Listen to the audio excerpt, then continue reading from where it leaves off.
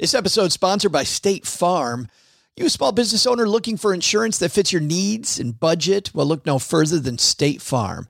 State Farm agents are not just insurance providers, they're also small business owners who live and work right here in your community. They understand the unique challenges of running and protecting a small business. When it comes to small business insurance, State Farm knows what it takes. Create a plan that fits your needs and your budget. State Farm agents are ready to help you choose personalized policies that truly understand your business. Insure your small business with a fellow small business owner. Talk to a State Farm agent today and get started on personalized small business insurance that fits your needs. Like a good neighbor, State Farm is there. Talk to your local agent today. This podcast is sponsored by Monarch Money. Are you saving to reach your financial goals? Reaching those goals isn't just about getting more money, but by managing what you have. And the best way to manage your money? Monarch Money. Monarch Money is a new kind of finance app that's intuitive, powerful, ad-free, and takes the headaches out of budgeting.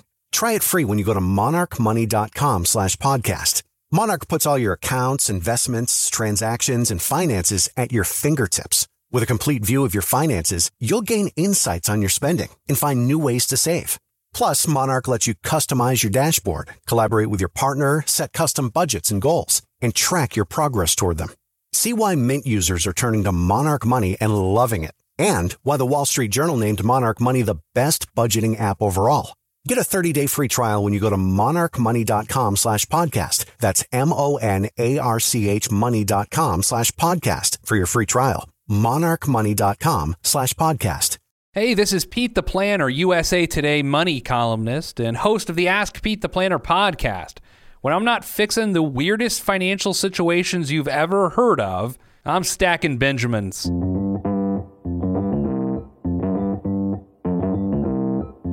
Live from Joe's mom's basement, it's the Stacking Benjamin Show.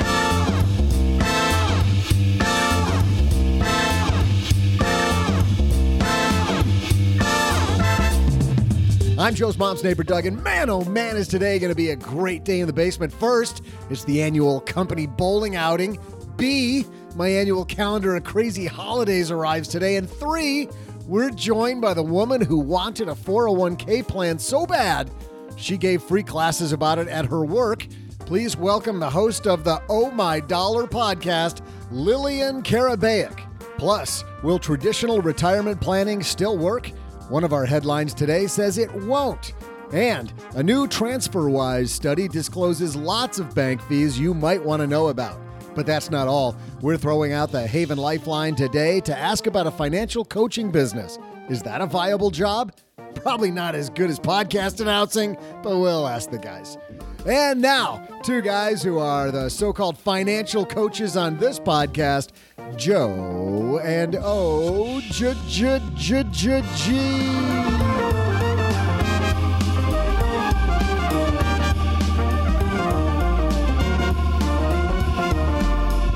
You ever coach anything? Let me think. No, I can't do that.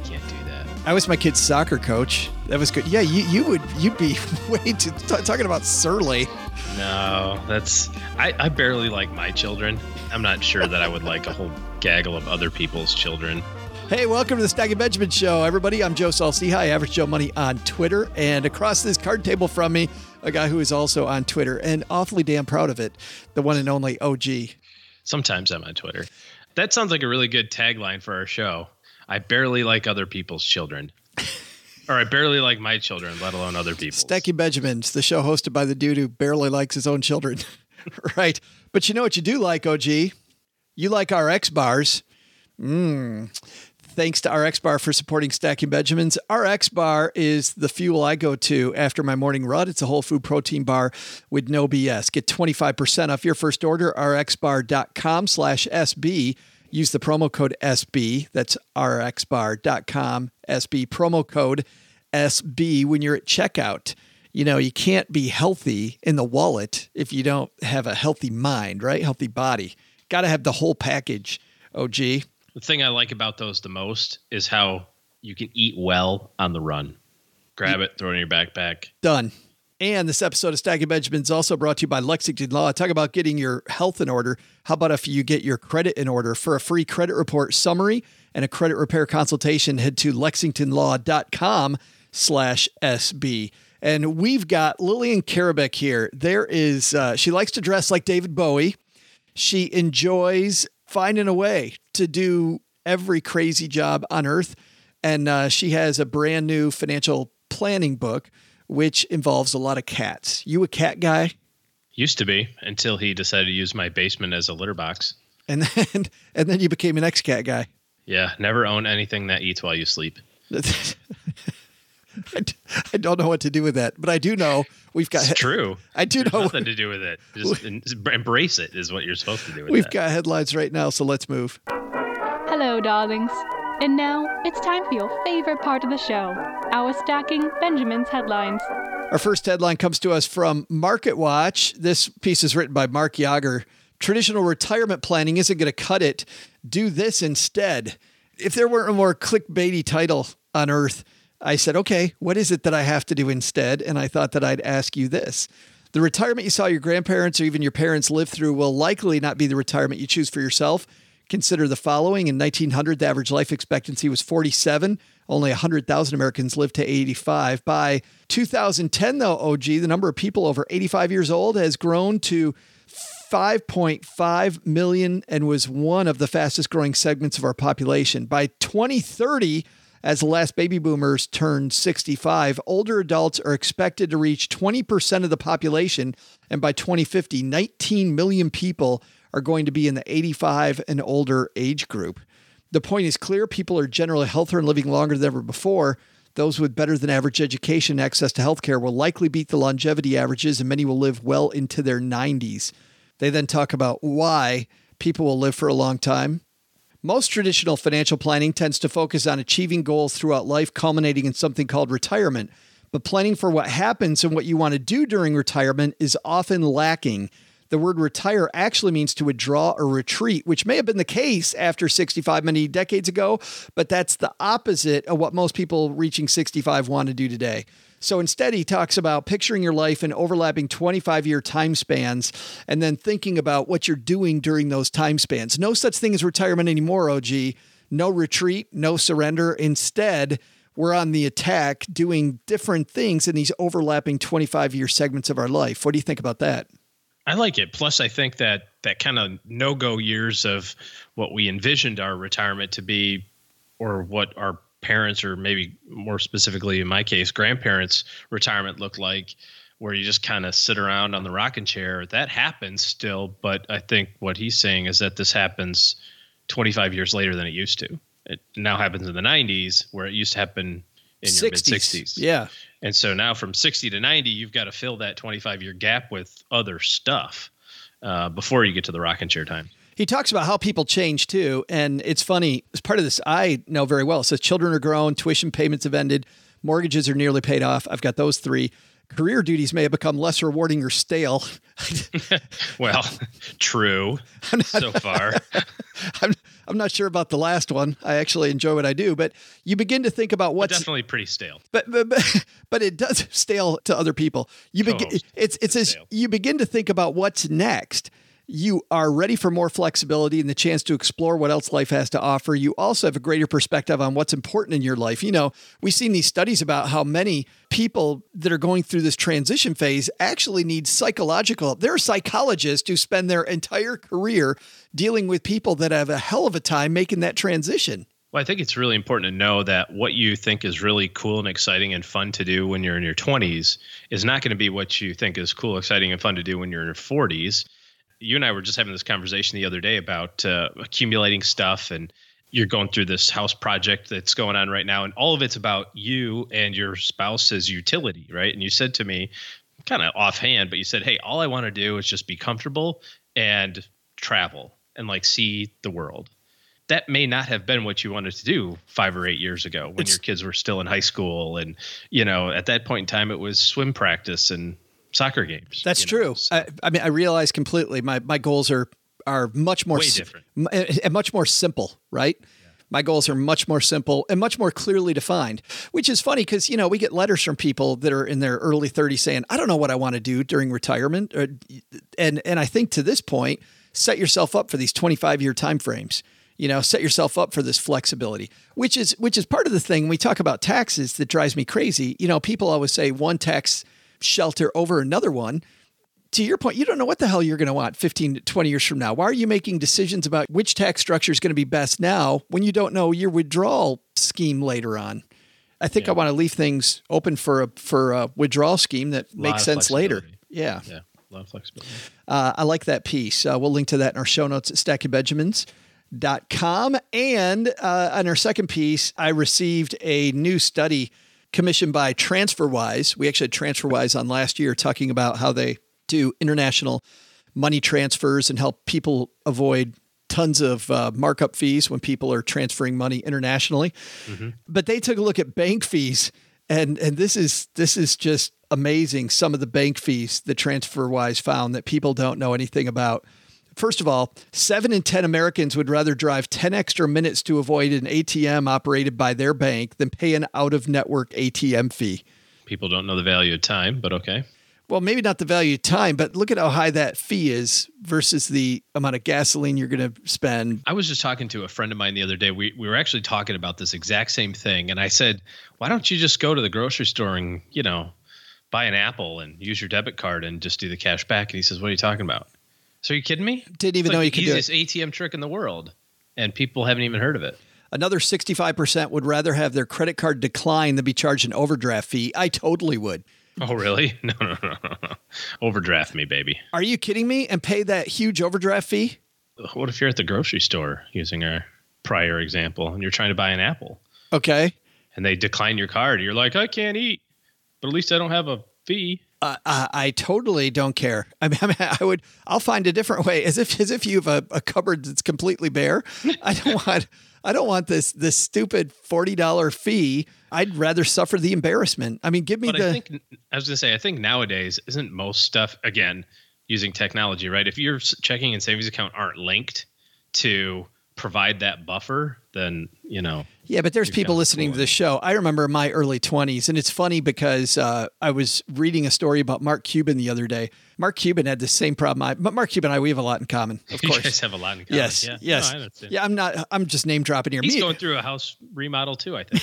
Me and Mark, me and my buddy Mark. So I was hanging out with Mark. But this story, he said in his early 20s, he had a hell of a time staying out of debt, staying on the right side of positive. I did too. I remember overdraft fees.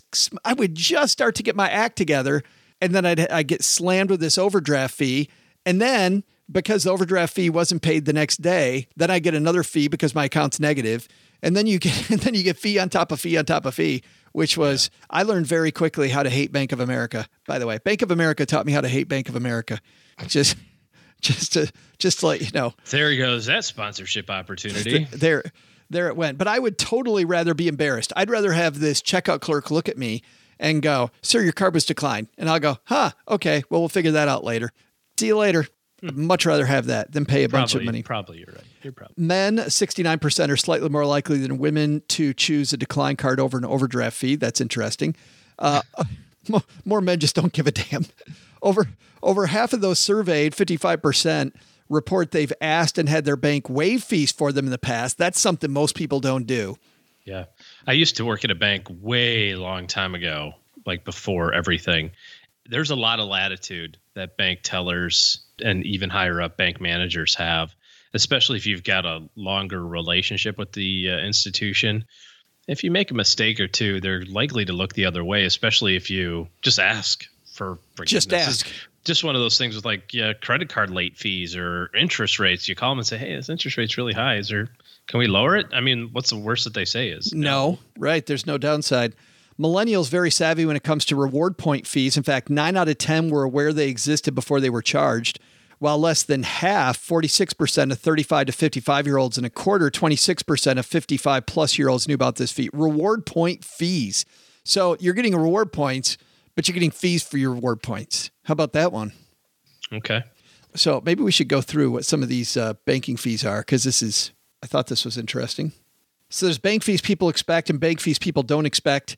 And the bank fees people didn't expect, 45% didn't expect reward point fees. 57% didn't expect returned mail fees. Oh, those are fun. 37% didn't expect paper statement fees. Mm-hmm. 35% didn't anticipate a fee to close your account. That's like the kick in the ass when you're leaving the bank. Hey, don't never come back. Yeah. I just got one the other day on my checking account. I got an email that said you've made too many transfers out of your savings account this month. We're going to charge you $10. Too many transfers out. Mm-hmm. 34% didn't anticipate minimum balance fees, and 32%, of course, it would be TransferWise that they didn't have. 32% didn't expect international money transfer fees. If you're going abroad, make sure that your credit card, by the way, has no foreign transaction fees. That's a big one. Yep. Good stuff. Thanks to TransferWise for that one. We'll have a link to them in our show notes at stackingbenjamins.com. I think the lessons are, number one, look for all the bank fees at your bank. And I wouldn't be afraid of a little bit of embarrassment over those overdraft charges. I still think I'm on the right side of that ball. Oh, gee. And then the second one is traditional retirement planning. Plan on living a lot longer, a lot more active. And retirement is not retreat. It's not retreat. You're still active.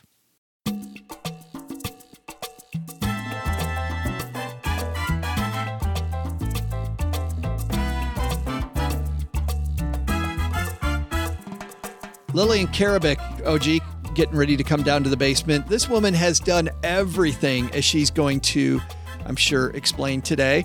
She's the host of the Oh My Dollar podcast. She has worked, tons of jobs.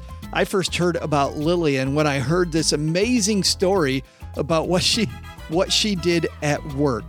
Without further ado, let's just talk to her. Let's talk about, if you don't have what you want, reach out and get it.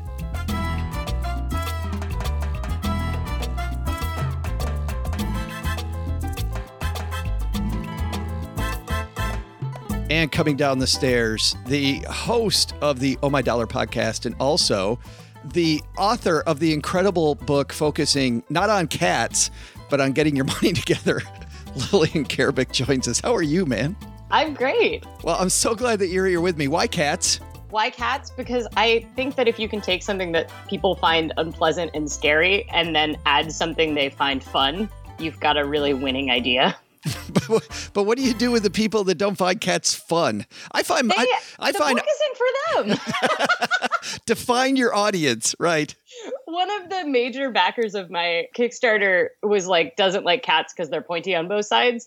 But she was like, but I like them in print. So I think a lot of people find cats cute, even if they don't like them in real life. I want to get to some ideas from the book here in a few minutes. But first, you had a great story that our mutual friend Karen told me that I absolutely love. You were in a 401k plan and nobody was using it. So you decided, I feel like you're like a Walker, Texas Ranger, like taking control and making sure that your 401k gets used. Tell me the story. Nobody's using your 401k. So what did you do? I was so excited. I worked at a mid-sized nonprofit. So we had 30 employees and we ran a bike shop. I was so excited to have my first job ever with a 401k because I'm a nerd. But we weren't allowed to use it until a year in. And so I marked it on my calendar. And the day that I was at my year anniversary, I emailed the person that played HR and was like, hey, I'm eligible for the 401k now. Let me in. And I've been contributing to it for 6 months. And they came up to me and went, Lillian, you're the only one using it out of 30 employees. And it is costing us $750 a year. Not a crazy amount of money, but it's an unreasonable subsidy to one staff member. Did you ever find out why you're the only one using it? Why was nobody else using it? There was no matching. Okay. So there wasn't a ton of advantages over an IRA. But here's the thing. I can tell you, knowing all my coworkers, none of them were also saving in an IRA, right? So it wasn't like they were like, oh, rationally, I should have an IRA. It was like nobody was saving for retirement at all. And our average person there was in their late 20s, early 30s, perfect time to start saving for retirement. None of us made super great money because it was a nonprofit. But I begged them. I was like, please don't take the 401k away. I was already maxing out my Roth. So I was going to pay a lot more taxes if I didn't have the 401k. And so I started teaching personal finance classes to my coworkers as an extra thing after work, just to try to convince them that they should join the 401k. But if they're not managed to save it. Well, wait a minute. I wanted spoiler there, but hold on. How did you get people to come, or did people actually come? Did you offer them like peanut butter and jelly sandwiches? Did you? I did offer snacks. We ran a bike shop as well as a nonprofit. So like there was a ton of coordination involved in having something that worked for people that worked retail hours as well as people who work 9 to 5 hours. But it turns out that most people are most people in their late 20s feel like they should be doing money better, but they don't really know what they should be doing. And if you offer them some sort of like easy, like it's at your office, I'm just going to, worst case scenario is that you wasted 2 hours and you got some free snacks. Like, please come. And it ended up being a really excellent class and kind of got me started in doing this more and more. You said it didn't save it though. No, it did save it. It did save it. It did not increase participation very much because we didn't have matching. And by the end of the class, I taught everybody they should probably have an IRA. Nice. Good. So I kind of was working against my own interests. But what's bad about the IRA is that, I mean, if these people don't know how to save, the cool thing about saving through work is they get to save payroll deduct. Like the easiest thing to do is just have it taken out of your payroll, and you're teaching somebody that doesn't save already not to do that. Nice job. Well, and the other awesome thing is if you're low income and you do the 401k, then you can qualify for the savers credit. And almost everyone at my job made so little money that you would lower your adjusted gross income and then you can get the savers credit. So yes. I spent like a portion of the class being like, the government will literally pay you to save for retirement. Like, yeah, you make less than $30,000 a year. It's almost like the government's not, or excuse me, your company's not matching you. The government is. Right. Yeah. Like that. It's essentially, it's like a really good match too. Right. It's like a 50% match. Right. Yeah. So I did get a lot of people. I had people like calling me. I had been a tax preparer before I had that job. And I had people calling me that had taken the class on when they were filing their taxes on TurboTax. And we're like, hey, I want to make sure I get that credit thing that you're saying. Like, how do I do this? Will you walk me through it? And like acted as like tech support for my coworkers when they were doing TurboTax filing. But you have all the nerd jobs. Oh, I also have a lot of non-nerd jobs. I had 40 jobs in my 20s. I was recently adding it up, which speaks to the fact that I usually have 3 to 5 jobs at a given time. Right now I have 4. But I just like working, and I tend to have really poorly paid jobs, and I tend to have jobs with really whimsical job titles, like vegan pastry goddess. I was a bicycle valet. Like I literally parked bikes as a valet. I was a database wizard. That was my actual job title. I like the wizard part of that. Did you was that your negotiation, was making sure that they put wizard on the end of that? You're like, I'll do it if you put wizard on. In nonprofits, it's quite common that like, because they pay you so poorly, they give you benefits that cost them no money, like a cool title. But if you have all these skills, why not get rid of the 4 jobs, go for one job that pays significantly higher? Is it loving the people, loving the nonprofit work? What is it? Some of it is that I think I might be unemployable in like a corporate environment. I mean, like my job now is I dress up like Bowie and I teach people about personal finance with cats. If you find me a corporation that wants to hire me to do that, that would be excellent. Yeah, you don't have IBM calling, going, that's what we need, right? I've never seen an Indeed.com job listing for like personal finance instructor. So yeah, my jobs tend to be in pretty like low paid fields, but I've always been frugal. And so it's not been a problem. I made $30,000 a year at my most recent like full-time job where I still had 3 other jobs on the side. And I had saved 59% of my income. So, which is pretty amazing, especially when you're working low paid jobs, Lillian. In the 4th chapter of your book, you talk about burying that treasure, learning to love savings. Clearly you love saving. How do you teach other people to love saving money? I think so many of the people that come to Oh My Dollar are around my age and they've been told that essentially like all millennials should panic about money and that we're all screwed and that the boomers screwed us. A lot of us get stuck in this narrative that we're totally screwed over with money before we've even started. And I like to see savings as kind of this antidote to all of that money stress that has been put upon us before we're even necessarily in a bad financial situation, right? There's a lot of like cultural norms that we've been given about how how money is supposed to work for us and that we're all buried in debt, even if we're not necessarily all buried in debt, and that we're like, the job market is stagnant and we're never going to have jobs. And saving is like, it's totally a superpower because most Americans don't save. And if you manage to save, like you've got the ability to just walk away. I was working a super toxic political job during the 2016 presidential election, like sleep under my desk, 80 hours a week, did not like it. And there was just no expectation that I would be able to leave the job. Like most of my coworkers were not happy either, but they didn't have any savings. But I was able to just say, like, I need to leave this. I would rather be happy than continue to work this job. And I had 18 months expenses in cash. So I was able to do that. See, that's the thing, I think, is that, you talk about having low-paying jobs. You can have whatever job you want if you control your spending and have savings. Yeah, I didn't let my lifestyle inflate because I never really had a job that encouraged lifestyle inflation. But also, like, I did 2 years in AmeriCorps, and I still managed to save money when I was in AmeriCorps, where you get paid $800 a month. And that's incredible. Tell me that number one more time, because this is an amazing number. I saved $2,000 by the end of my 11-month term in AmeriCorps, and I made $800 a month. That just is. How did you do that? Well, you do get food stamps. So essentially I got like $150 a month for food. And other than that, I lived in a collective house. So I had 10 roommates and I had like a roommate in my room. So my rent was cheap and I rode a bike to work, and I worked at a bike nonprofit. So that was kind of obvious. But that's funny. We had Scott Trench on the show from Bigger Pockets, and he was talking last year about your two biggest expenses, and you named them both: your housing and your auto. And bam, you took care of both of those right away and was able to keep costs down.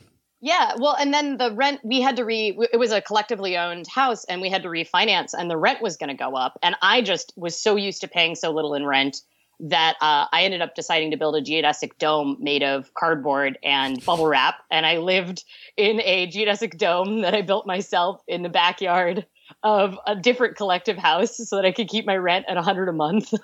People listening to this are like, there's no way this is real. But you didn't just do that.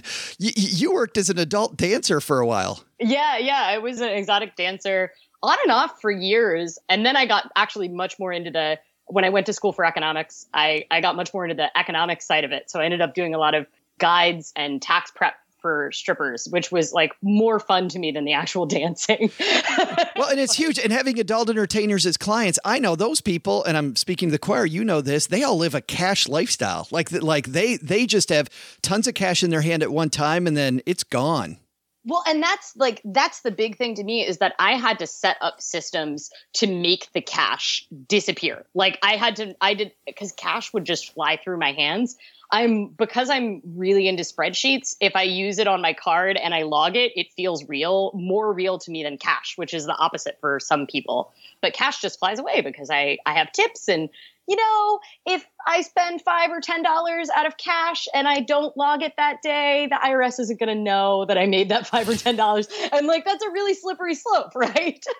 So I have to like immediately hide it from myself. A lot of tattoo artists are the same way, and bartenders, because they have just so much cash around. And bank robbers. They have a lot of cash around. But bank robbers too, right? We got to make sure you didn't have that as a job, did you? No, I did not. That's good. Oh, I would probably have a lot more money if I did.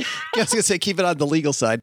But going back to these people with an all cash lifestyle, how do you get them interested in saving? How do you get them to figure out how the heck they're going to, because I feel like they always feel like there's another job right around the corner and I could just make more money tomorrow.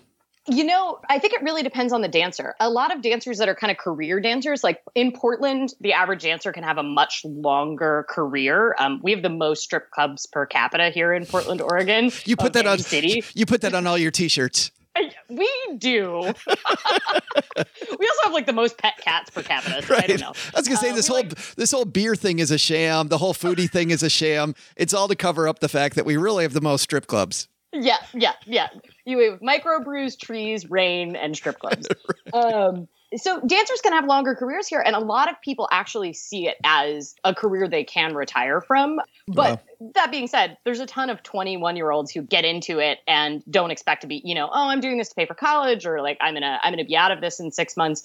And those people often get stuck in the trap of believing like this income doesn't really count. But I don't really need to save it because this is a temporary thing. And then I see them and they're still working at a club 2 or 3 years later, and they haven't filed a tax return in 3 years.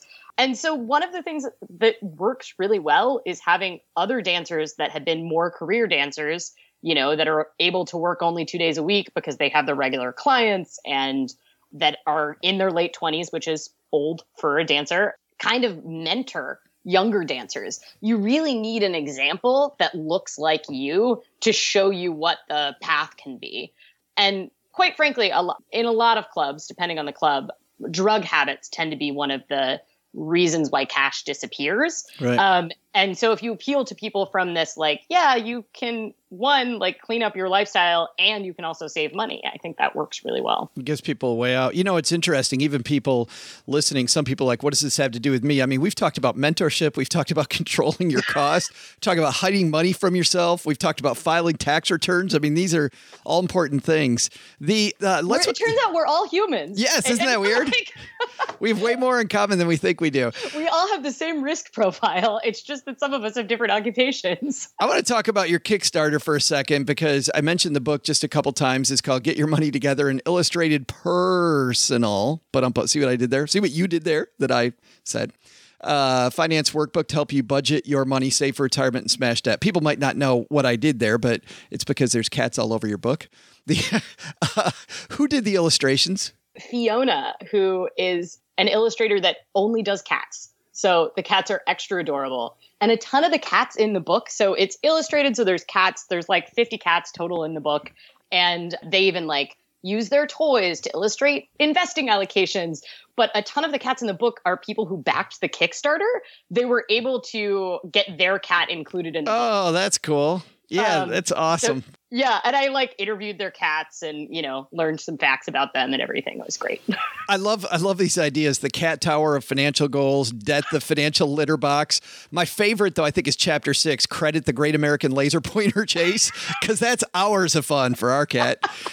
Building your fort, housing, getting under the umbrella, insurance. How did you choose these particular chapters? So a lot of the structure is in many ways very similar to the program that I teach, Get Your Money Together Boot Camp, which is essentially my in-person workshop. I teach it to a lot of youth and to college students. And so I kind of went with the structure of the program and then was like, how do I integrate cats into this? Which is it's not about finance at all. It's how do I get the cats in there? Yeah. Here's the thing. Most of this personal finance stuff isn't rocket science, but it's so emotional for us that a lot of people convince themselves that they can't possibly do it, that they're bad with money because they're not good at math or, they were never good at math in school and therefore they're never going to handle their money. But the reality is everybody has to handle money at some point. Even if you are living on disability income, you still have to learn budgeting skills. And if you can kind of disarm them with a little bit of felines, it makes a huge difference to make them realize very small percentage of this is actually math. Most of it is emotional and having conversations with yourself about what your values are and what you want your life to look like. And how do we get the book? Yeah, ohmydollar.com/book, and it will start shipping in April. So it's a bunch of pre-orders right now, but you'll get the ebook as soon as you click and get it. So awesome. And I'd be remiss if I didn't ask you about your awesome podcast. You and your co-host, you guys have such a good time at the Oh My Dollar podcast. Tell everybody about that. Yeah, just look for Oh My Dollar pretty much anywhere that you can find podcasts. And it's a 15-minute on average weekly show. And we're a call-in financial advice podcast. So just like you, we answer questions for people, but we're not in a basement. No, actually, we do. We've got that going in a basement. Do you? We record. Our radio station is in a basement. You just don't advertise that you're in a basement. It's true. You're lost, man. Just like this show, we record in a basement. It's the perfect segue. Yes, it's not a stretch. That's good. And of course, it isn't just, it wouldn't be Lillian if it were just Oh My Dollar. It's Oh My Dollar Personal Finance with a dash of glitter. Oh, yes. So our podcast artwork is me dressed as David Bowie because I dress like David Bowie a lot to teach personal finance. Yeah. So I pretty much anything to disarm people. I have 12 Bowie costumes because I led a really huge bike ride in Portland for 10 years called Bowie versus Prince. that is like 1,500 people dressed as Bowie and Prince riding around having a dance party. So I think that's the perfect place to leave it. Lillian, thanks for hanging out with us. Yeah, thank you so much. Hey there, trivia nerds. What a great day. My new holiday calendar just arrived. It's got everything. National Say Hello to a Pig Day. Isn't that pretty much every day? The official Kiss a Shark Day. That's a dangerous one. Ooh. I haven't gotten to the Celebrate Your Neighbor Day, but I'm pretty sure it's in there somewhere. Today, though, let's celebrate the fact that calendars help us with time, shall we? Here's today's question about time. What's the colloquial phrase for the amount of time it takes for light to travel a centimeter? I'll be back in a jiffy with the answer in just a moment. No, the answer's not jiffy.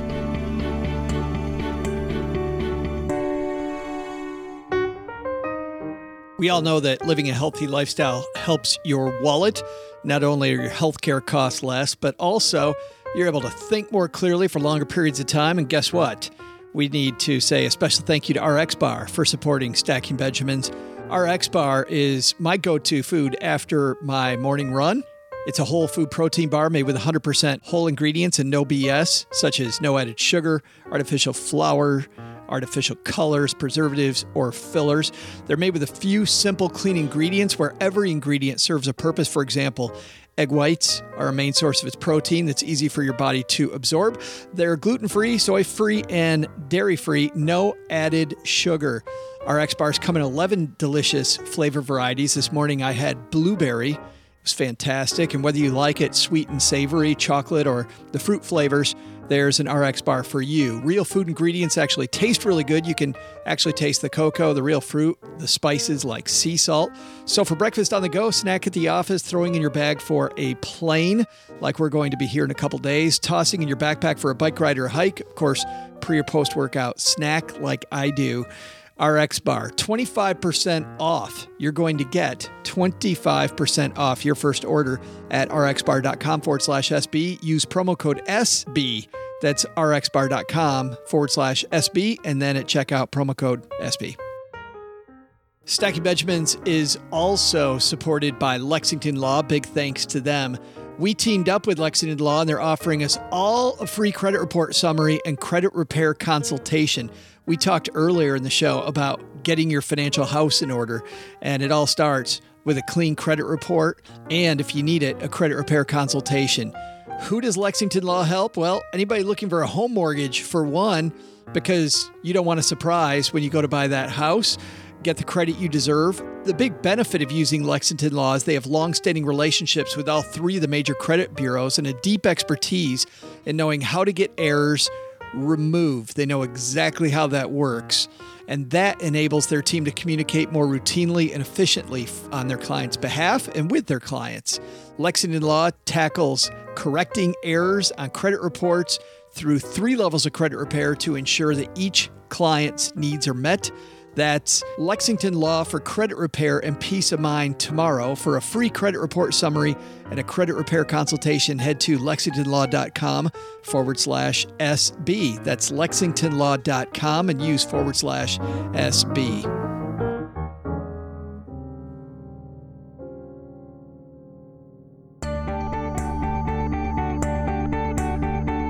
Hey there, trivia fans. I'm leafing through my new holiday calendar so I can share them with you on every show. And alongside Ice Cream Lovers Day and National Bass Fishing Day, there's this day called Flag Day and another one called Arbor Day. Those are just weird. How about this one, though? Christmas? Come on. What's that all about? Valentine's Day? These are like obscure things. Nobody's heard of these things. I'm not so sure about this calendar anymore, actually. But hey, enough of that. Let's get today's time-related trivia, which was this. What's the colloquial phrase for the amount of time it takes for light to travel a centimeter? In physics and chemistry, the time required for light to travel a centimeter, also known as a light centimeter, is called a jiffy. What the? Are you kidding me? There was no way it was going to be called a jiffy. I just told people it wasn't a jiffy, and now you're telling me it's a jiffy. It must take light a long way to travel a centimeter because Joe's mom is gone forever when I'm in the middle of a story and says she'll be back in a jiffy. That's weird. God, how could it be a Jiffy?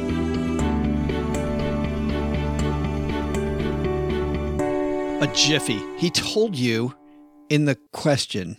Huh. That's the first time that I thought Doug was a little tricky. He's tricky. Thanks to Lillian Karabaic, that woman's done everything. I mean, she's done just everything, which proves that, hey, if you want it, go get it. I mean, deciding that you want your 401k bad enough that you're going to teach everybody after work how to use your 401k just so you get to keep yours. That's taking matters into your own hands, you know? It's a different way to sharpen the axe, that's for sure. It's so exciting. She's got just a little energy. Hey, let's throw out the Haven Lifeline, OG, and tackle some of life's, or in this case, life insurance's most important questions. Our friends over at Haven Life Insurance Agency, they're disrupting the life insurance industry by focusing on those two things that you value most. I can tell you it's not bank fees. No, probably not. It's your money or your time, and that's why they created a simple way to buy affordable and dependable term life insurance online. Head to stackingbenjamins.com/Haven Life now for a free estimate for coverage and to learn about life insurance the modern way. How about that? The modern way. I feel like it's like 1955. The modern way. Clean your dishes the modern way. Buy your life insurance the modern way. But you know what? Whenever you buy life insurance, don't you kind of feel like it's 1955 when you don't use Haven Life? You're like, really? I got to do what? Yeah. Why am I answering this question on this forum 47 times, right? Somebody who knows how to ask questions the modern way on our voicemail is our new friend, Abby. Say hi, Abby.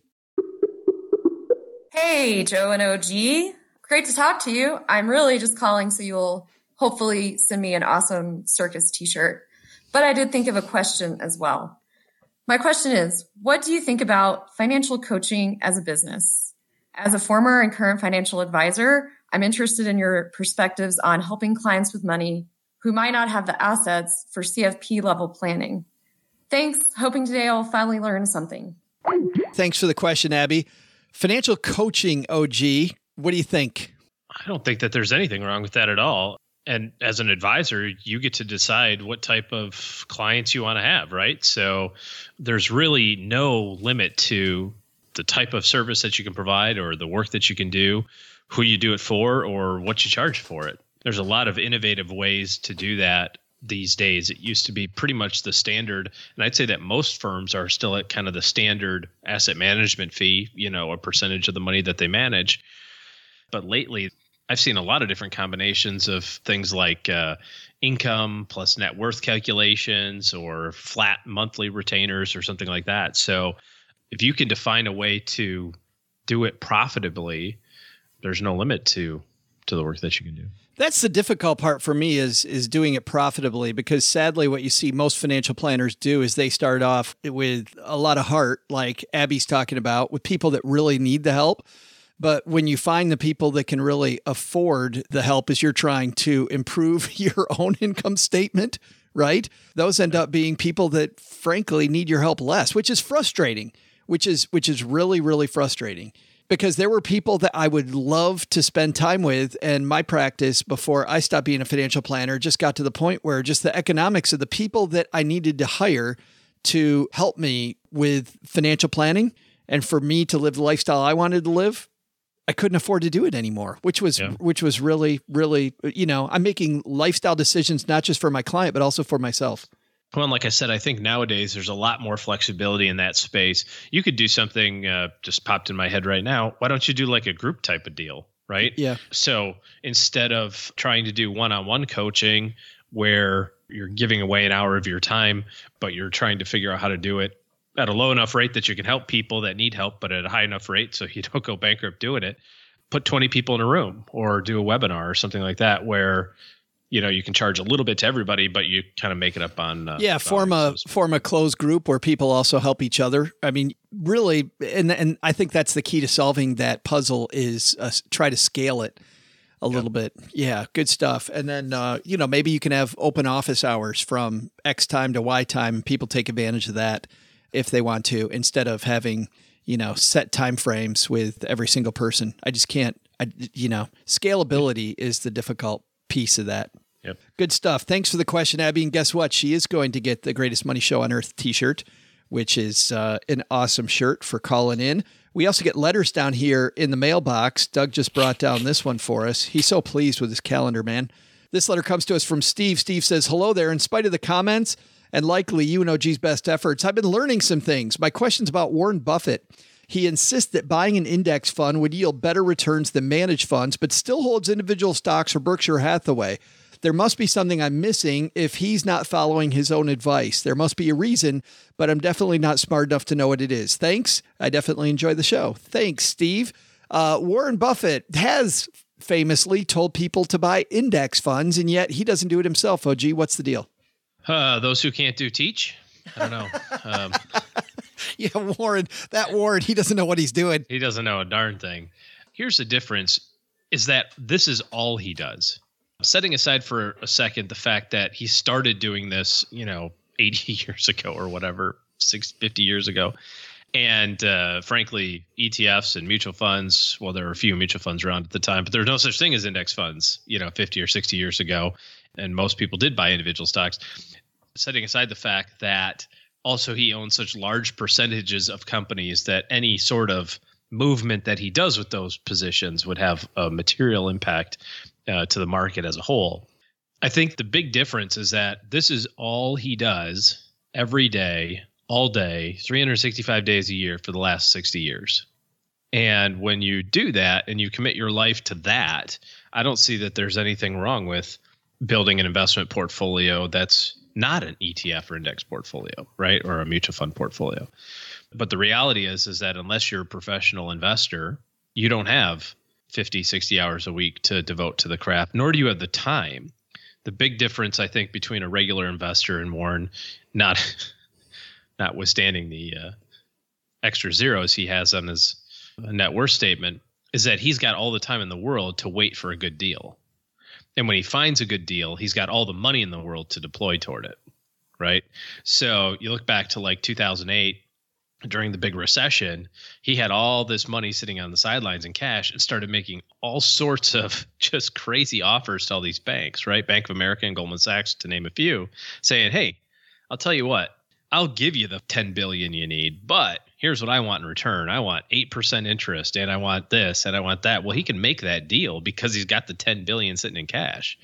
You don't get to call Goldman Sachs and say, hey, so I've got my 11 grand in my slush fund that I'm ready to invest. What do you guys think about giving me some rights to buy stocks in the future? It's like, you can't offer that sort of value. So for a regular investor, hiring an outside professional, whether that's a mutual fund or an ETF, is just going to save you time because you don't have the resources necessary to devote both time wise and also financially to make big moves in those individual positions.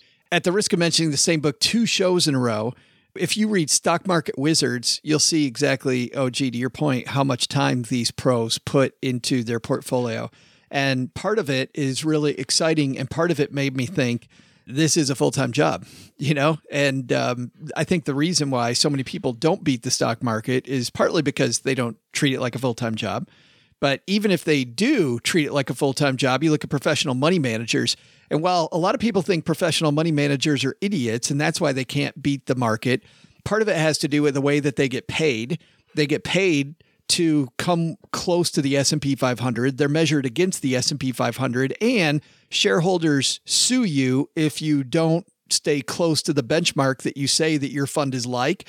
So there's a frustration in active management territory that managers have of, yeah, I'm supposed to be actively managing this fund, and yet my paycheck says that I get highly penalized if I don't just lose by a little, right? And then also they're managing tons of money, which materially moves, to your point, they can't just move in and out like you and I can.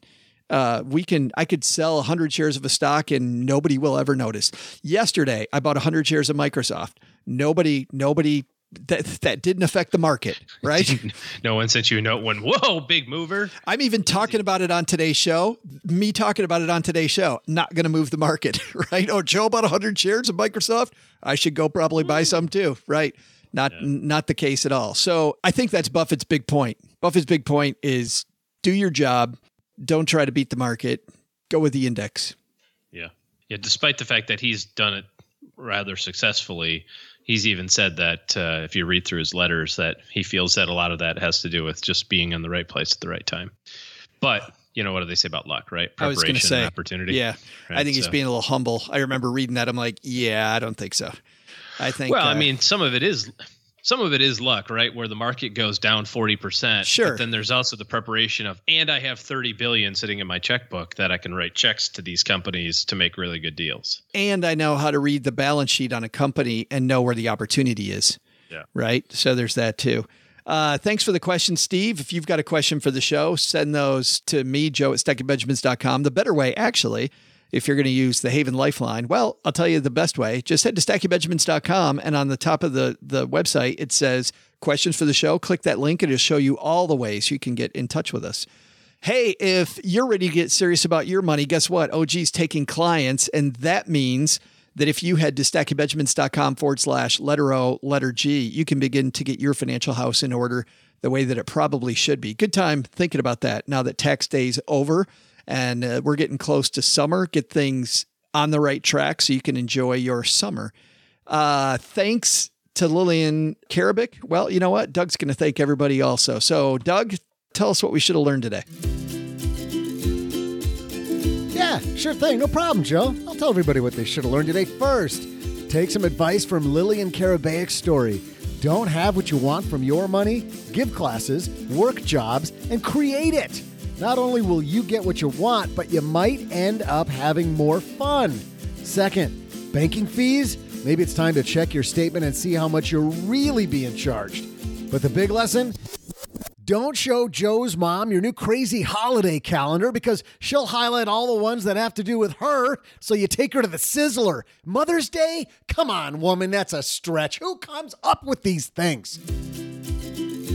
Special thanks to Lillian Karabaic for joining us on today's show. You'll find Lillian's Oh My Dollar podcast wherever you're listening to this show. Thanks to TransferWise for sending us your study on banking fees. You can find out more at transferwise.com. This show was created by Joe Saul-Sehy, produced by Richie Rutter-Reese, and engineered by the amazing Steve Stewart. Online, visit us on Twitter at @SBenjaminsCast or on our Facebook page. Shannon Cowan is our community manager and social media guru. I'm Joe's mom's neighbor, Doug, and I really thought doing these credits completely naked would have been a lot more fun than it actually was. SB Podcasts may receive payment on the show from sponsors and guests in the form of books, giveaway items, discounts, or other remuneration. There's no way you would take advice from these dorks, but like Joe's mom always says, don't take advice from people you don't know. This show is for entertainment purposes only, and before making any financial moves, consult with a real financial advisor.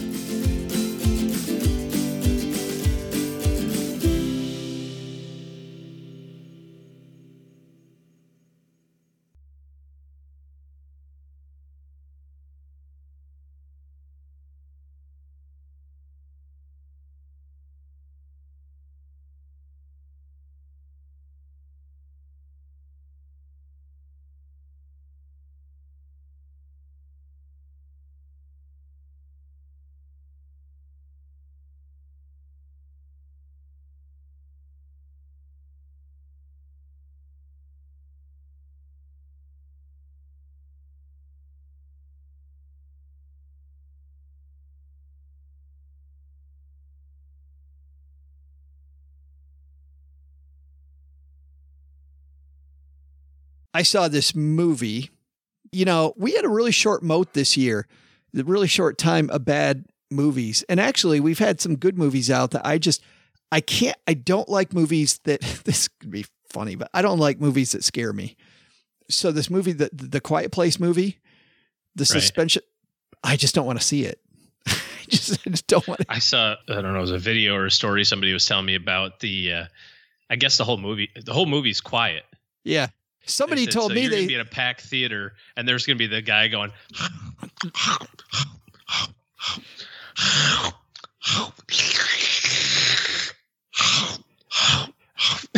I saw the Facebook post from somebody on the other end of that said they felt horrible because the movie started and they got there right as it started and they had a full thing of popcorn. And every time he took a bite of his popcorn, he felt like the biggest jerk in the theater. It's like a Family Guy episode or something, right? But the movie's getting great reviews. And everybody I know that's seen it has said, man, it's a good movie, but not for me. But I did go see this. I had to drive to the Artsy Theater in Shreveport to see this. This is a new film out called The Death of Stalin.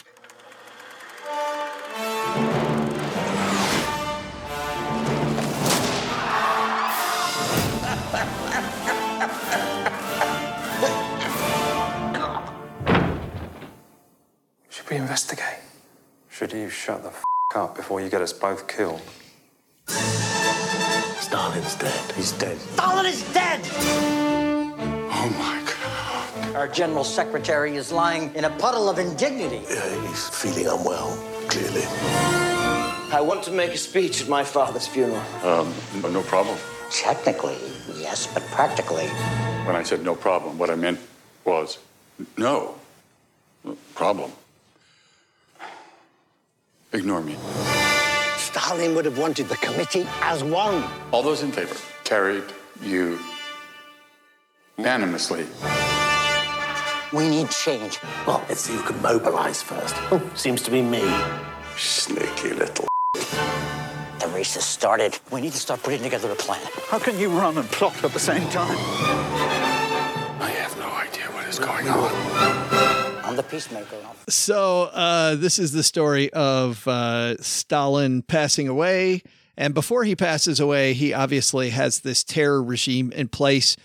People worried about dying at the beginning of the movie because of the fact that Stalin wants to hear the National Orchestra play, and they forgot to record it. So the guy who's supposed to be recording it, but didn't think Stalin was going to want this one, is in a panic, and he gets a bunch of people off the street back in the theater, finds a new conductor because the first conductor had already gone home, gets enough of the musicians back to make it sound good enough, does the whole thing again so he doesn't get shot by Stalin, and the movie goes from there. This stars a lot of people that you've seen before. Steve Buscemi plays Nikita Khrushchev. Jeffrey Tambor plays Georgy Malenkov, who took over right away. He was the deputy secretary underneath Stalin. What's funny is Stalin, of course, wanted a yes man as his right-hand man, so he's immediately the guy in charge, and he's clueless. You heard in the clip there somebody say, I have no idea, just ignore me. I have no idea what's going on. That's Jeffrey Tambor playing now the new head of the government. Jason Isaacs is a name that you might not know, but you see him as bad guys all over the place. Here he's the head of the Russian army. He's the guy, if you watch The Patriot, Mel Gibson's The Patriot. If you watch The Patriot, he's that British general that you just hate, the black-haired general that's just the nastiest, meanest general. He's that guy. Now you know exactly what I'm talking about. You see him all the time. The name Jason Isaacs isn't one that you see a lot. And Michael Palin also is in this film. The film's a romp. I laughed a lot during it because it's terrifying. I mean, people just get killed for no reason, just randomly get killed. And that part's horrible. But then it's almost like Catch-22, where everything that's going on is so absurd and makes absolutely no sense that as everybody's trying to go for power now that Stalin's dead, and he had such an iron fist that all of his deputies who got along great before he died, all of a sudden are stabbing each other in the back to get power. And the family comes into the action. And so I laughed, I was horrified, and ultimately I didn't care. I got through the movie and I thought, I didn't care about that at all. And in fact, the lights came up and Cheryl looks at me and goes, that was horrible. And and she was laughing too. She was laughing. She was squirming. I just didn't care about any of the characters. I didn't care that I knew Khrushchev was going to win, right? I knew where it was headed. So I knew Steve Buscemi was going to be the guy there at the end. And the horrifying stuff that happens all the way through, didn't really care. There were no good guys. Everybody was slimy. It almost was the same reason why I stopped watching House of Cards after a while. And I was thinking, why haven't I gone back to House of Cards? Like, you know why? Because I hate everybody. I don't like any of the characters, and it's hard for me to stay latched in to a series where there's just nobody that I have any. I only made it through season 3 of that. That was me too. I think they got 4, 5, and 6 out, but Yeah. Can't do it. So Death of Stalin, thumbs down. Thumbs down. Lots of names that you see. The trailer looks like it's really funny. And it is funny, by the way. It is funny. And it's sad to say it's funny while they're shooting people for no reason. And you know it really happened, right? Like I am laughing as I'm watching people get killed, and it happened in real life, and it's horrifying. And that also made me feel horrible because I kind of wasn't sure what the people making the movie were trying to get, because clearly they're making me laugh because of the way that they set up the situation. But I'm laughing as people are dying, and I'm thinking, why am I cracking up about this? You know? Yeah, not a good movie. Hey, two quick things that I saw recently. Chef's Table season 4 is out. Just started watching that. Fantastic. I saw episode 1. I know. Killer. Don't you want to go to New York City right now, don't you? It is so. And just go eat pastries. So amazing. Is that the most likable woman on earth? I think so. Oh my God. Like she says serious stuff with a smile on her face. You know, I mean, the whole time she's talking about serious business decisions, she's got a smile on her face going, who doesn't like cookies? Right? Yeah, exactly. So that one was really good. And then I saw on iTunes or something like that, the Murder on the Orient Express. Yeah. And I gave reboot. I know you said you liked that a whole bunch. I didn't know the movie. I gave it kind of a thumb sideways to up. I liked it a lot. I thought it was very pretty. I thought it was interesting. Partially because I didn't know the story. Yeah, right. So I didn't know what happened at the end. Right. The whole time it's a whodunit, right? So you're trying to figure out who did it. Did you think that was the solution, though? No. Yeah. No, they did a good job. Yeah. No, they did. Yeah. I thought it was just a beautiful movie. I thought it was so well shot. Man, just the scenery and the I don't know, the colors. It was just a very colorful movie. Good stuff. Yes, sir. All right. Hey, no.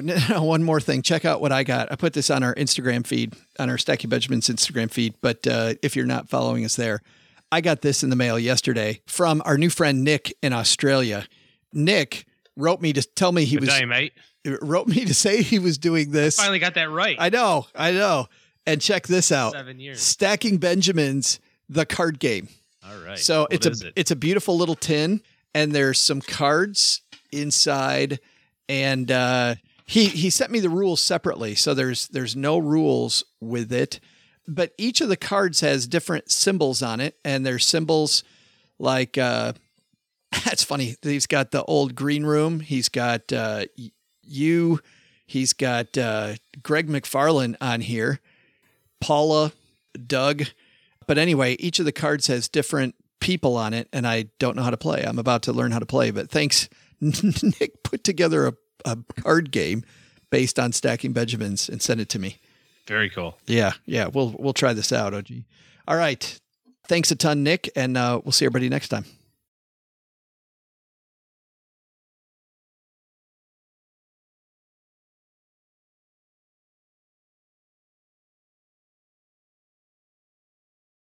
Well, Stackers, the show is over, but the party is just beginning here. You know why? Because it's Military Appreciation Month, and we are giving out shout-outs to all of our friends who have served in the military. And let's point the finger right here at our good friend OG, who spent time in the military. And of course, we know what a giver he is, even when he pretends like he's being Mr. Surly.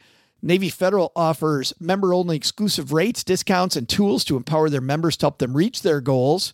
Visit NavyFederal.org/celebrate, and you'll see all their Military Appreciation Month offers and other Navy Federal offers. They've got all kinds of resources on their site, like best cities after service to help veterans transition to civilian life and best careers for military spouses to support military families. So much going on. Just head over to NavyFederal.org/celebrate and take a look at all the Military Appreciation Month offers and their usual offers. Navy Federal, our members are the mission. Navy Federal is insured by NCUA, Equal Housing Lender.